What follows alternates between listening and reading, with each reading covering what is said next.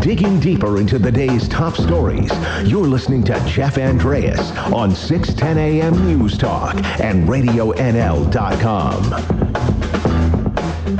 Hello and welcome into the Jeff Andreas Show, and thank you so much for tuning in with me here today. It is Wednesday, March 25th. On today's show, I will be joined by Drake Smith with the Drake Cremation and Funeral Service in Kamloops here to talk about how COVID-19 is impacting those in the funeral service field.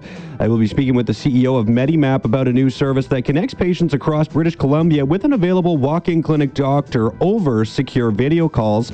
And I also caught up with BC Health Minister Adrian Dix here earlier today, so I'll be sharing my chat with him.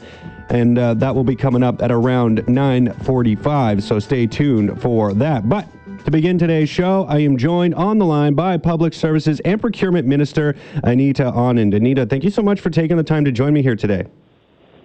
Thanks so much for having me on, and really looking forward to chatting with you. Yeah, well, let me just kind of start by, getting into the crux of the whole situation. I mean, hearing a lot of medical professionals out there who are concerned about materials that are sort of drying up rather quickly. So just in a general sense, I wanted to ask you about kind of how things are going to make sure that the medical service professionals here in our country have the materials they need to handle this global pandemic. Thank you so much. Such a pertinent question. Let me tell you what I do every day as minister. I receive orders from PHAC, the Public Health Agency of Canada, that is coordinating all of the requests from the provinces and territories across this country. And once I receive those orders, I go out and procure goods and supplies. So whether we're talking about gloves or masks or gowns, and those types of things, personal protective equipment, that has been our focus. And we are working really hard to buy a wide range of goods. Our goal is to be over-prepared, and we're anticipating demand in this area, and we've already been able to procure substantial medical supplies, making significant buys on a wide range of goods. In addition to that buying that we then, once we receive, get it out to the provinces, we are also leveraging existing sources of supply, proactively engaging industry, and mobilizing Canadian manufacturers, retooling Canadian industry so that they can start producing these goods to ensure that our healthcare workers have the support and the goods they need to be safe on the front lines. How critical is it to have some of these materials being manufactured here in Canada? Because I imagine when you're looking to procure, just on a general sense, when you're competing with many other countries, probably almost every other country for a lot of these materials right now, to have them being made locally would be a real advantage, I would think, for Canadians. You are so right, and that's why we launched our website buyandsell.gc.ca at the beginning of March, and we have received 11,000 plus offers of assistance from suppliers across this country and internationally wanting to assist with the effort to battle the coronavirus. And so it's very important to remember that I'm so heartened when I see businesses right here in Canada, and there are very many of them who are doing that, offering to assist. In addition, we are also engaging Canadian industry to deliver breakthrough solutions, retool, scale up to meet critical needs. And so that's another piece of this plan. We are engaging with existing suppliers, leveraging existing supply chains, as well as asking businesses to retool so we can produce necessary goods right here at home in Canada.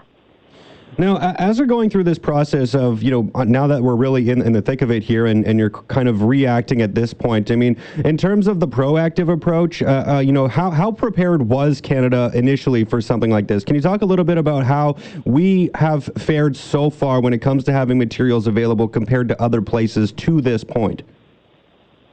Most definitely. Another great question.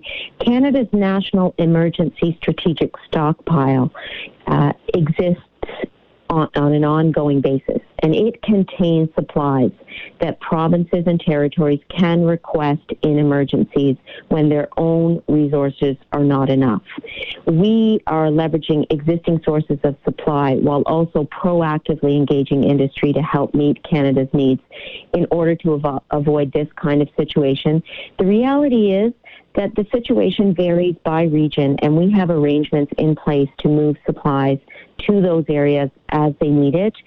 You may have heard that our Prime Minister and Deputy Prime Minister spoke with the premiers earlier this week, and our government continues to engage with provinces and territories on a regular basis to ensure that all regions have what they need, including medical supplies and equipment.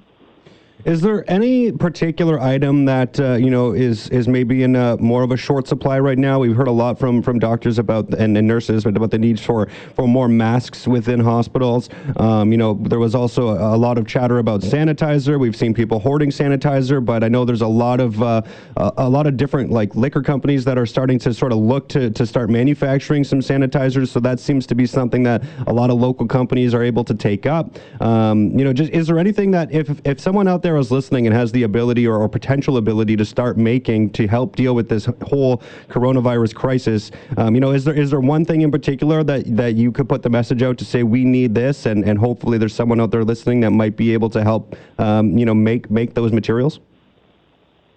Well, I'm really glad that you asked that because, as I said, we've had 11,000 plus offers of assistance on our buy and sell website, and the offers range from things like hand sanitizer to personal protective equipment. Our asks from the provinces and our focus has been on PPE, the gowns and the masks, etc. And you may have heard last week that I announced that we have procured 11 million masks and 95 masks. In addition, I would like to say, though, that I'm so heartened by what businesses across the country are doing, including in the area of hand sanitizer. We are working closely with the Ministry of Health and the Public Health Agency of Canada to make sure that we have the supplies that healthcare workers need, but also over and above that, to make sure that the specifications as to what we are using to procure goods are available to companies so that they themselves can take those and produce goods on their own for Canadians as they're doing right now. I did want to ask also about ventilators and too. Last question really here was around that because, I've heard a lot of concern about the possibility of us not having enough. I think to this point, it seems like most places are doing okay from that perspective. But when we're talking about a life-saving tool like a ventilator, I know there is some worry that, if the hospitals were to get inundated with people who are in real severe conditions, that there might not be enough available. Do you have any message for people who might be worried about that kind of thing? And it might be difficult given that it is probably a location by location basis on how many are available, but do you have any sort of message for people who may have those concerns? Well, I would like to say that first and foremost, public health officials have confirmed that we do have 5,000 or so ventilators across the country. We are taking the steps we need to order more. We've ordered more. We're working on further purchases. And I will say that there can be efforts, depending on where the pandemic is striking at a particular time, to move equipment around the country as is necessary. And so in the area of ventilators, we're working hard and we are faring well. Well, thank you so much. That's not to mention... Go ahead. I was just going to say that I want to reemphasize the push that we are making here at home in our domestic industry to retool and to ensure that we've got a domestic supply of ventilators as well as the existing supply of 5,000 that I just mentioned. Well, thank you so much for taking the time to come on and speak to me about all of this. I think it's really important that people are aware that the steps are being taken to make sure we have the materials that we need, especially when we're hearing from a number of people out there who are concerned about, things starting to dry up when it comes to that supply chain for these necessary items. But glad to hear that steps are being taken to make sure we're there. Anything else you want to add, Anita, while I do have you on the line? Most definitely. I would like to reiterate our message that we must act collectively as a country now. We need to stay home. We need to self-isolate, and together we can plank the curve.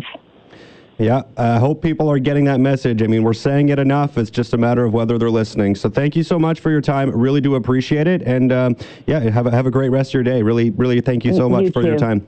You too, Jeff. Thank you so much. Take care. You as well. That was the Federal Public Services and Procurement Minister, Anita Anand, just talking about their supply chain, what we need here in Canada when it comes to things like masks, like ventilators, like lab coats to keep our healthcare professionals safe while they take care of us during this time of a global pandemic.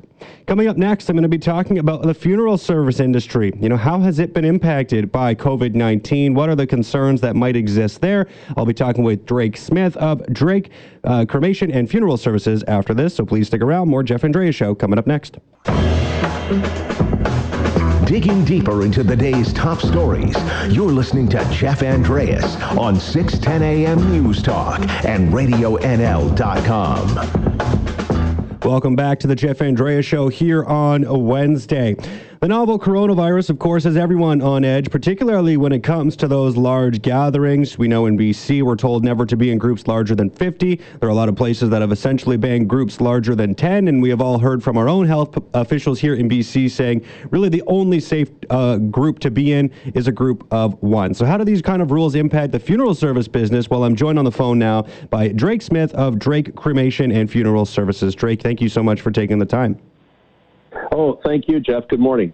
So let's just talk about what the impact has been so far. I mean, have you had any sort of issues when it comes to people wanting to plan large services but can't do so at this time? Jeff, things have really changed in our province over the past several years.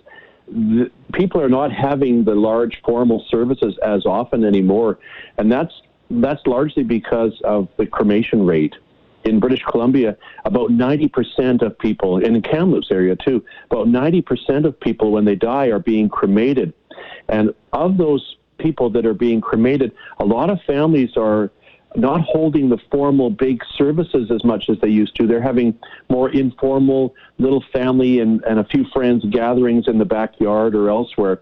And so that's really actually helping at a time like this when we're so concerned about social distancing, and it's really helping to have that time that people can actually wait if they want to have a gathering, because cremation gives you that option to take your time.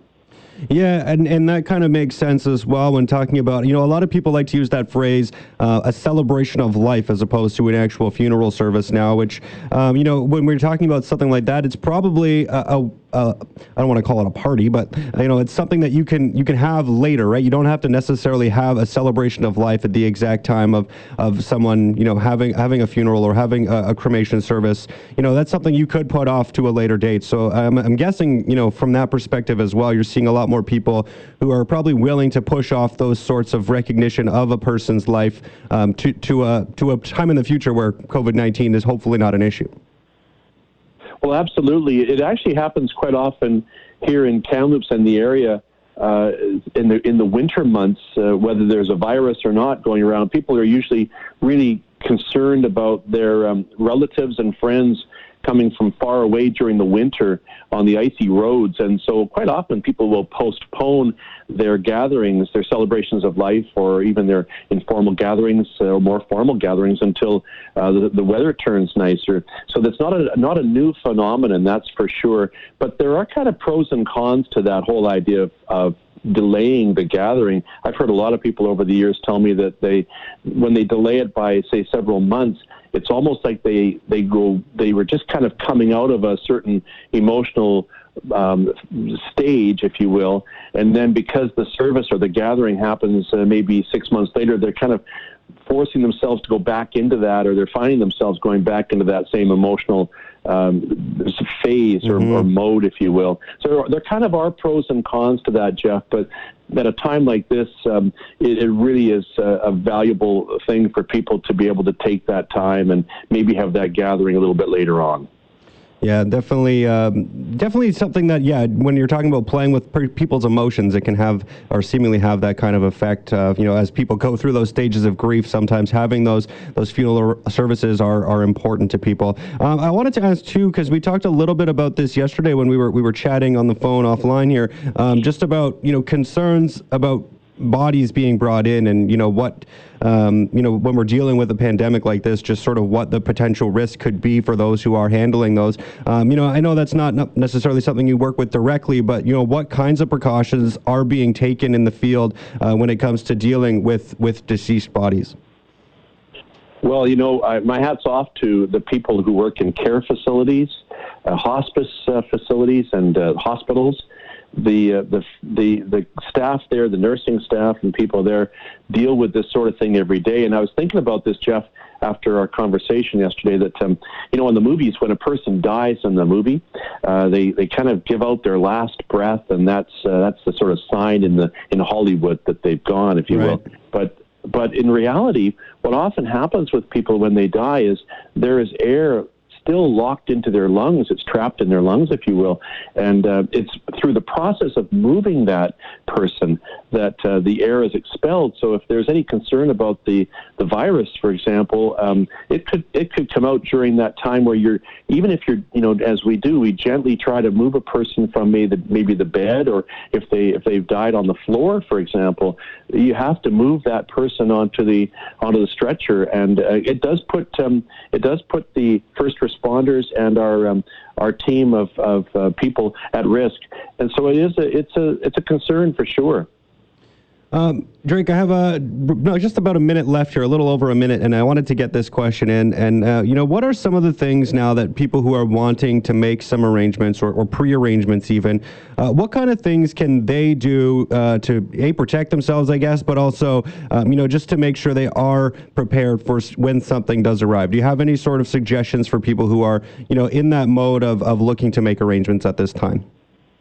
Yeah, there are two things, Jeff, that I recommend to people, and I recommend those any time of year. One of them is to make sure you have your will in place, and even if you do something online or download a form or something, you have a will. And the reason for that is that when you die, the person who is named as the executor of the will is the one that is responsible for making the funeral arrangements or the cremation arrangements.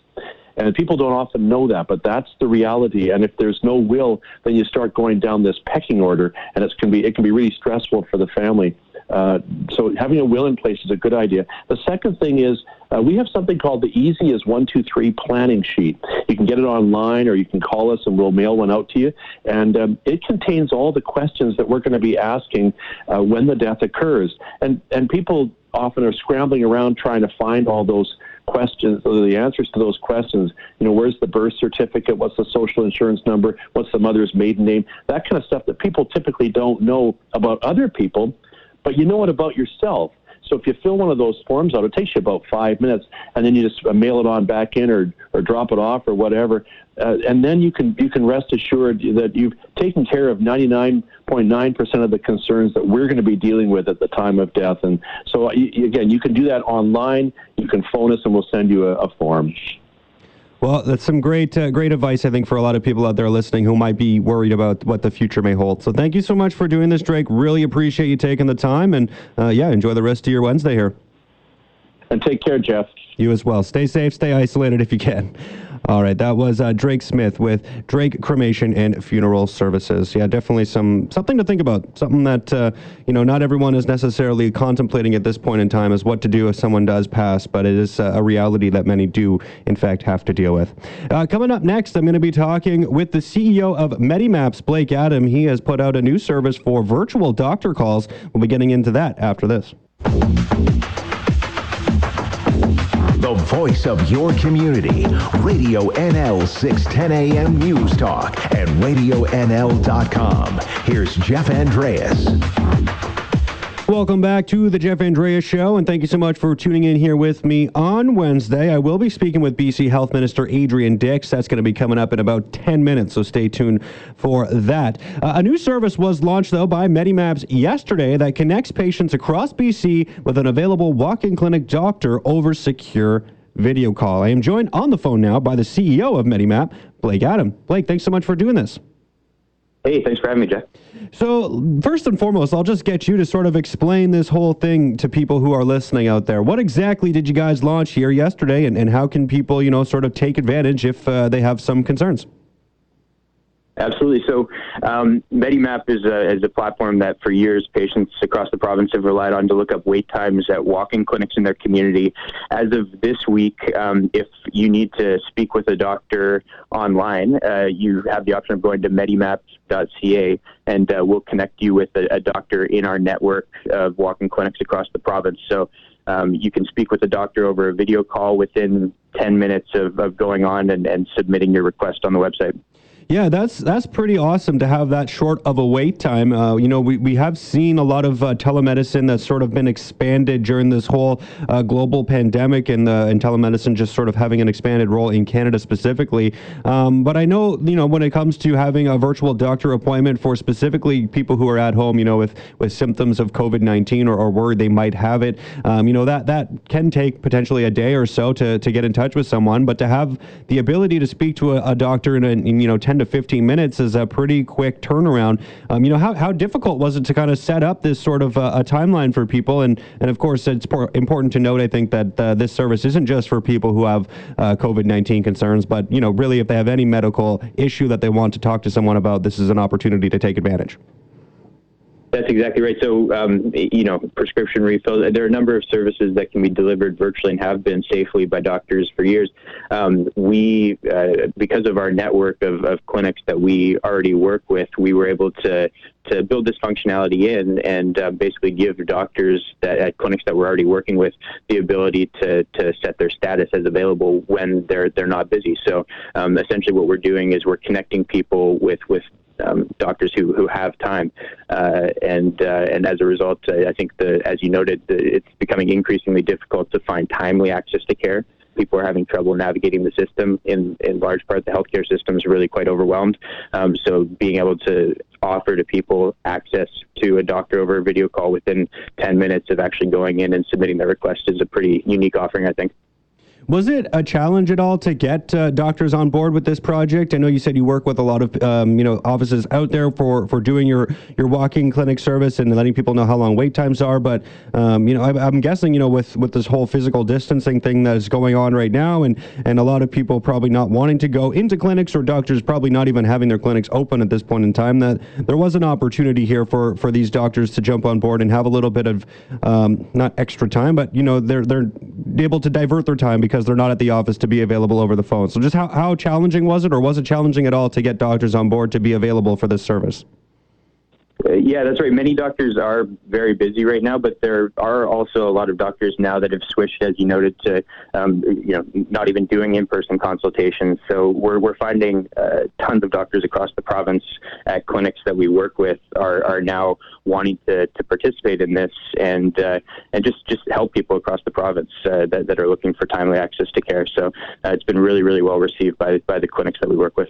Do you have any idea how many doctors are available at any given time? Has that been worked out? I know this just launched yesterday, so I'm sure there's some kinks that might be worked out, right? But yeah, it's growing daily, and what I can say is right now, if you were to go on at this moment and submit a request through Medimap, you would be able to be on a call with the doctor in the province within 10 minutes. So the kind of supply side of doctors, it hasn't been an issue for us yet because of all the doctors that are wanting to be a part of it.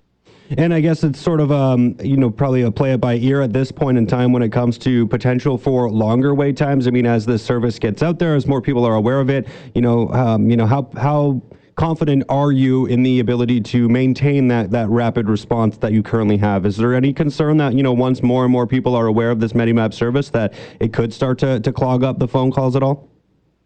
Yeah, so if there isn't a doctor available to see you as a patient when you're coming to the site within the 10-minute wait, you have the option of setting an alert to be notified as soon as there is one available. So that the wait never will be more than that 10 minutes that we're committing to as a patient. There may be times where when the doctors are clogged up, you have to set an alert to be notified when there is a doctor online for you. But that hasn't been an issue yet. Oh, that's perfect. So no hanging out and listening to some corny, on hold music for too long. That's not something that people have to deal with, thankfully. No, that's right. That's good, because that stuff can get kind of annoying when you're sitting there for too long. I think we've all probably been online with a cable company or something at some point in time and just had a frustrating time trying to get through. So glad to hear that won't be the case for people who are really just trying to make themselves feel better. So this is this specifically for people in BC right now, right? This isn't something that you've launched anywhere beyond this province at this point in time? Yeah, that's right. So for a long time, the BC Ministry of Health has reimbursed doctors for doing virtual consultations with patients. Just as of the past couple of weeks, that's something that Ontario and Alberta are now doing as well. So we're preparing to roll it out in those provinces. But for now, the service is just available to patients that have valid MSP coverage and are in BC. Okay, so that's probably important to note then. So if someone does want to jump online and set up a virtual appointment and, wait those 10 minutes to speak with someone, what should they have available? Is there any specific information that they need to have before they can really start that consultation process? Yeah, for sure. They'll need to have a valid BC personal health number. So that they'll have coverage and that they don't have to pay for the service themselves. And that's really it. When you go, you'll submit your details through the webpage, and you'll be able to select a local pharmacy as well, so that if a prescription is required, the clinic's able to fax it to your local pharmacy for pickup. Perfect. That's awesome, Blake. Well, thank you so much for taking the time and talking about this new service. I think it's really cool that you guys have launched this, and I think it's going to be a big help for a lot of people out there who, specifically when it comes to non-COVID concerns, because I think that's what most healthcare professionals are sort of dealing with on a priority basis, right? Is do you have the novel coronavirus? And we'll deal with that first. But of course, life goes on. There are other things out there that people do need to worry about, and having an opportunity to speak to a doctor in 10 minutes about those other concerns, I think, is really critical as well. So thank you so much for your time. Anything else that you do want to add while I have you on the line here? No, thanks for helping get the word out, and medimap.ca if you need access to care, it's available to you right now. Awesome. Well, thank you so much for this, Blake. Really do appreciate your time, and I think it's an important thing that you're doing here, so glad to help get the word out. Thanks so much. Thanks, Jeff. Take care. Awesome. That was the CEO of Medimap, Blake Adams. So there you go. You can jump online. If you have your MSP number available, you just hang out. You can wait up to 10 to 15 minutes, or if it's going to be longer, you can set up that email or text alert and just hang out, wait for your phone to buzz, and jump back online. You can see someone in a pretty short period of time. So I think that's pretty awesome, especially at a time when we're dealing with a healthcare system that is pretty clogged and pretty backed up when dealing with COVID-19 concerns. And of course, like I was saying, there is that, other medical issues that do exist out there that people need taken care of as well. So glad to see that there is another service available for people to use without having to actually leave their homes and go to hospitals or doctor's offices, where, of course, we are trying our best to not venture out of our homes if possible. And hopefully that holds true for everyone listening right now. All right, well, coming up next, of course, I had the pleasure of chatting with BC Health Minister Adrian Dix. So I'm going to be playing my chat with him that I had earlier today next. So please stick around. More Jeff Andrea Show coming up in just a couple minutes. Your opinion. Call or text 250-374-5345. Find us on Facebook or on Twitter at Radio NL News. This is Jeff Andreas on RadioNL.com. Welcome back to the Jeff Andrea Show. Thanks for tuning in with me here today on Radio NL. Earlier this morning, I caught up with BC Health Minister Adrian Dix. So let's play my chat here with him here from earlier today. I am joined on the phone now by the British Columbia Health Minister, Adrian Dix. Adrian, thanks so much for taking the time here. Good morning, Jeff. So, just wanted to kind of start off with a general question here. How are you doing right now? I spoke with former Health Minister Terry Lake a couple of weeks ago, and he basically was saying, you don't really get to think about anything else during a time of crisis like this. So I just wanted to ask, how you're handling all of this right now, and if you're feeling okay at this time. I'm feeling great personally. My health is good, and it's so inspiring to work around people who are so committed to helping people and to responding to this kind of unprecedented international pandemic. It's not unprecedented, of course, in the history of our country, but it is unprecedented, I think, and certainly in my lifetime, and I'm 55. And so it's an extraordinary thing. And I'll just give you one story, if I may, Jeff, that, we did a call out this weekend for nurses and for care aides to help us at the Lynn Valley Center, which is the care home that's been at the heart of the issue in the Metro Vancouver area. It's in North Vancouver, and 22 nurses volunteered to go in. You can't help but be inspired by that. Now, glad to hear you're doing good. I think that's the most important thing for anybody right now. But I did want to ask, too, while I have you, what is the responsibility right now when it comes to local health authorities to provide information to local media? And though this might sound like a bit of a self-serving question, but, we here at Radio NL, we're constantly being told by IHA to ask the provincial authorities for certain information, and then we call into the briefings, and oftentimes we can't get questions in. So I'm just wondering, what is the role of the local health authorities to provide that local information to people who are, obviously wanting to know what's happening in their own communities? So first of all, we're doing briefings every day, as you know, because you're on them, and you know that Dr. Bonnie and Henry and I are taking questions for, on average, more than an hour every day. And that because of the unprecedented nature of COVID-19 and the response and the obvious media interest, there's a lot more media on the call. So we get media from BC, and then we get media from international media, everyone coming in on the call, which has made, even though we take a lot of questions every day, and I think everyone who's on the calls would agree with that we take a lot of questions, there's a lot of people who don't get on. And it's part of the reason why I do interviews like this, which is to ensure that there's fairness, but also that people in Kamloops hear from me. And I'm going to continue to do interviews on NL, and hopefully Dr. Henry will as well. In addition, I think IH will be reaching out more as the issue progresses and responding, I think, more to your calls as well. Interior Health has done just a superb job. I just want to highlight, for example, what health authorities across BC have done as we prepare for this, and it shows how difficult we see the next month being. We've essentially in BC now have 3,866 empty hospital beds, preparing in a way that other jurisdictions didn't. People talk about Italy, but this didn't happen in Italy, preparing for a significant surge in patients in acute care. And the Interior Health Authority has done its share of that, as you know, and we've done it the hard way for people, because it's been very hard by canceling elective surgery. So people in Kamloops have felt that, and people everywhere else have felt that. So I think that you're going to see more response. But I do say this, that I think what we've tried to do in BC, and I think we've held between 30 and 40 press briefings now, averaging more than an hour, is respond every day. So you hear from us every day with relevant information every single day. And this reflected how much of an emergency we thought this was in January, and then in February, and then in March, and now that it's with all of us, with all the huge changes that everybody's made in Kamloops and everywhere else that's really with us, there's going to be obviously more need to communicate. So we're going to keep trying to do better on that score, but the idea is to be out there every day, and not just out there telling you what we think, but out there responding to questions. And hopefully CHNL will get on the top of the list today.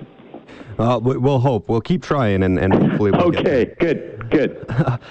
What is just in terms of the community outreach though, and I don't want to have this sound like I'm bashing the local health authorities, but just in terms of getting widespread information out, because I know there was a bonspiel here in Kamloops where there were almost 200 people out, and then there was concern about COVID-19 exposure at that bonspiel, but we didn't hear for it for about a week, and we only heard about it because another local media member was at that bonspiel.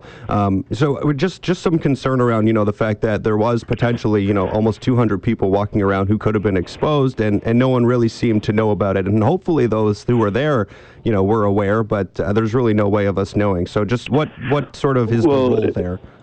all of the health authorities have been very aggressive in responding in contact tracing cases as they come, right? And so there's two sets of issues. One, there's a lot of people, and we've heard this from people in the interior, who would like us to tell where everybody lives who's tested positive, right? We need to know where everyone lives, but right. The reality is that people, we now have 174 people province-wide, including in the Interior Health Authority, we've had a significant number who've got better. When you have a mild case of COVID-19, in the Interior Health Authority, for example, we have 41 confirmed cases, right now. Yep. As of yesterday's briefing, we have 8 recovered cases. Okay, so those are 8 people who had COVID-19 and have now recovered, which is very good news. And that's the large share of people. There are 4 people currently in hospital in Interior Health, just to put it in context to what we're dealing with. And so if someone is sick at home, what they need to do is stay at home, and that's what we've been working with them to do. And because this is a droplet transferred disease, people don't need to know people are not at risk in the community from those people, and they haven't been. In fact, people are getting better in the community.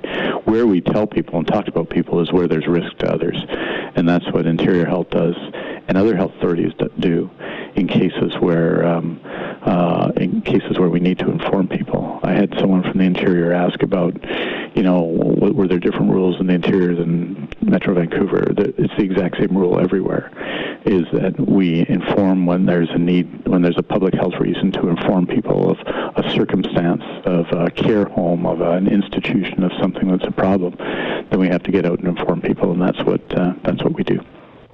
Minister Dix, while I have you here, I just wanted to ask what kind of your messages to people who might be really concerned about, a bigger widespread outbreak. When we look at countries like Italy and Spain and those kinds of places, basically on full lockdown. Is there a potential we get to that point? Any idea how long the current measures are in place? And do you have a specific message for people who are, concerned that this thing is going to get even more out of hand than it already is?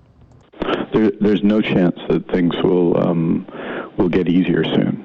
So the restrictions that have been put on, which have effectively locked down BC society, the cancellation of school classes, the cancellation of post-secondary classes, the insistence that people who are sick stay home, the insistence that people who return to BC self-isolate for 14 days in their own home, the changes to restaurant and bars, there's no chance those will change soon. Our hope is that if we get 100% compliance, and we need 100% compliance, that will bend the curve a little bit, and as they say, flatten the curve, which means that we won't get as serious a situation as some of those other countries have seen.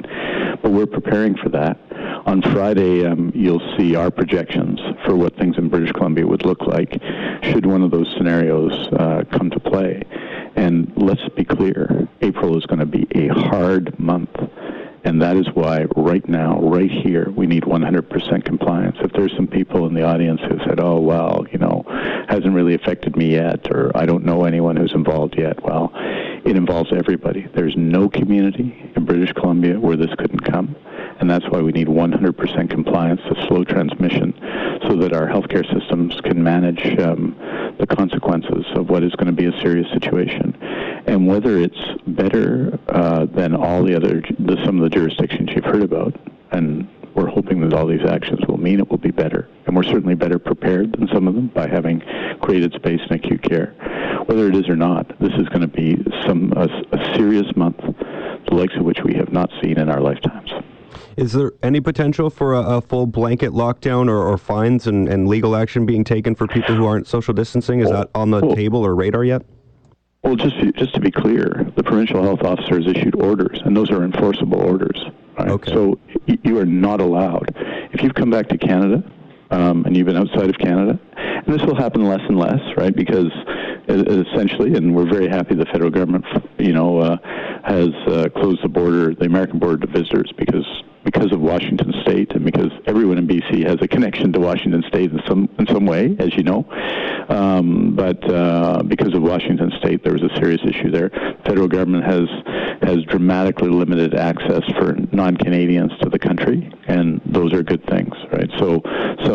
But if anyone has come back to, say, Kamloops, having been out of the country or is returning to the country, they have to self-isolate for 14 days. And that's not a choice, although, you know, the fact that we love our families and we love our neighbors and we love our friends should be enough. But if it's not enough, it's also a provincial health order. They have to do it, and they must do it. Awesome. Well, thank you so much for taking the time to speak to us, Minister. Really do appreciate it. I know you're busy, so thank you so much. Anytime, we'll stay in touch, and I'll put in a good word. Hopefully we'll hear CHNL at the press conference one of these next couple of days. Sounds great. Thank you so much. Take care. That was BC Health Minister Adrian Dix. Well, thank you so much to everybody for listening here today. It was a pretty jam-packed show. Thank you to Federal Minister of Procurement Anita Onid, Drake Smith with Drake Funeral Services, Blake Adam, the CEO of Medimaps, and of course Health Minister Adrian Dix for taking the time to join me today. Well, that about wraps things up for the Jeff Andrea Show. I want to thank all my guests for joining me, and thank you to all of you for listening. And remember, whether you join me for a short while or a long while, just know I enjoyed our time while it lasted. I'll be back here tomorrow at 9.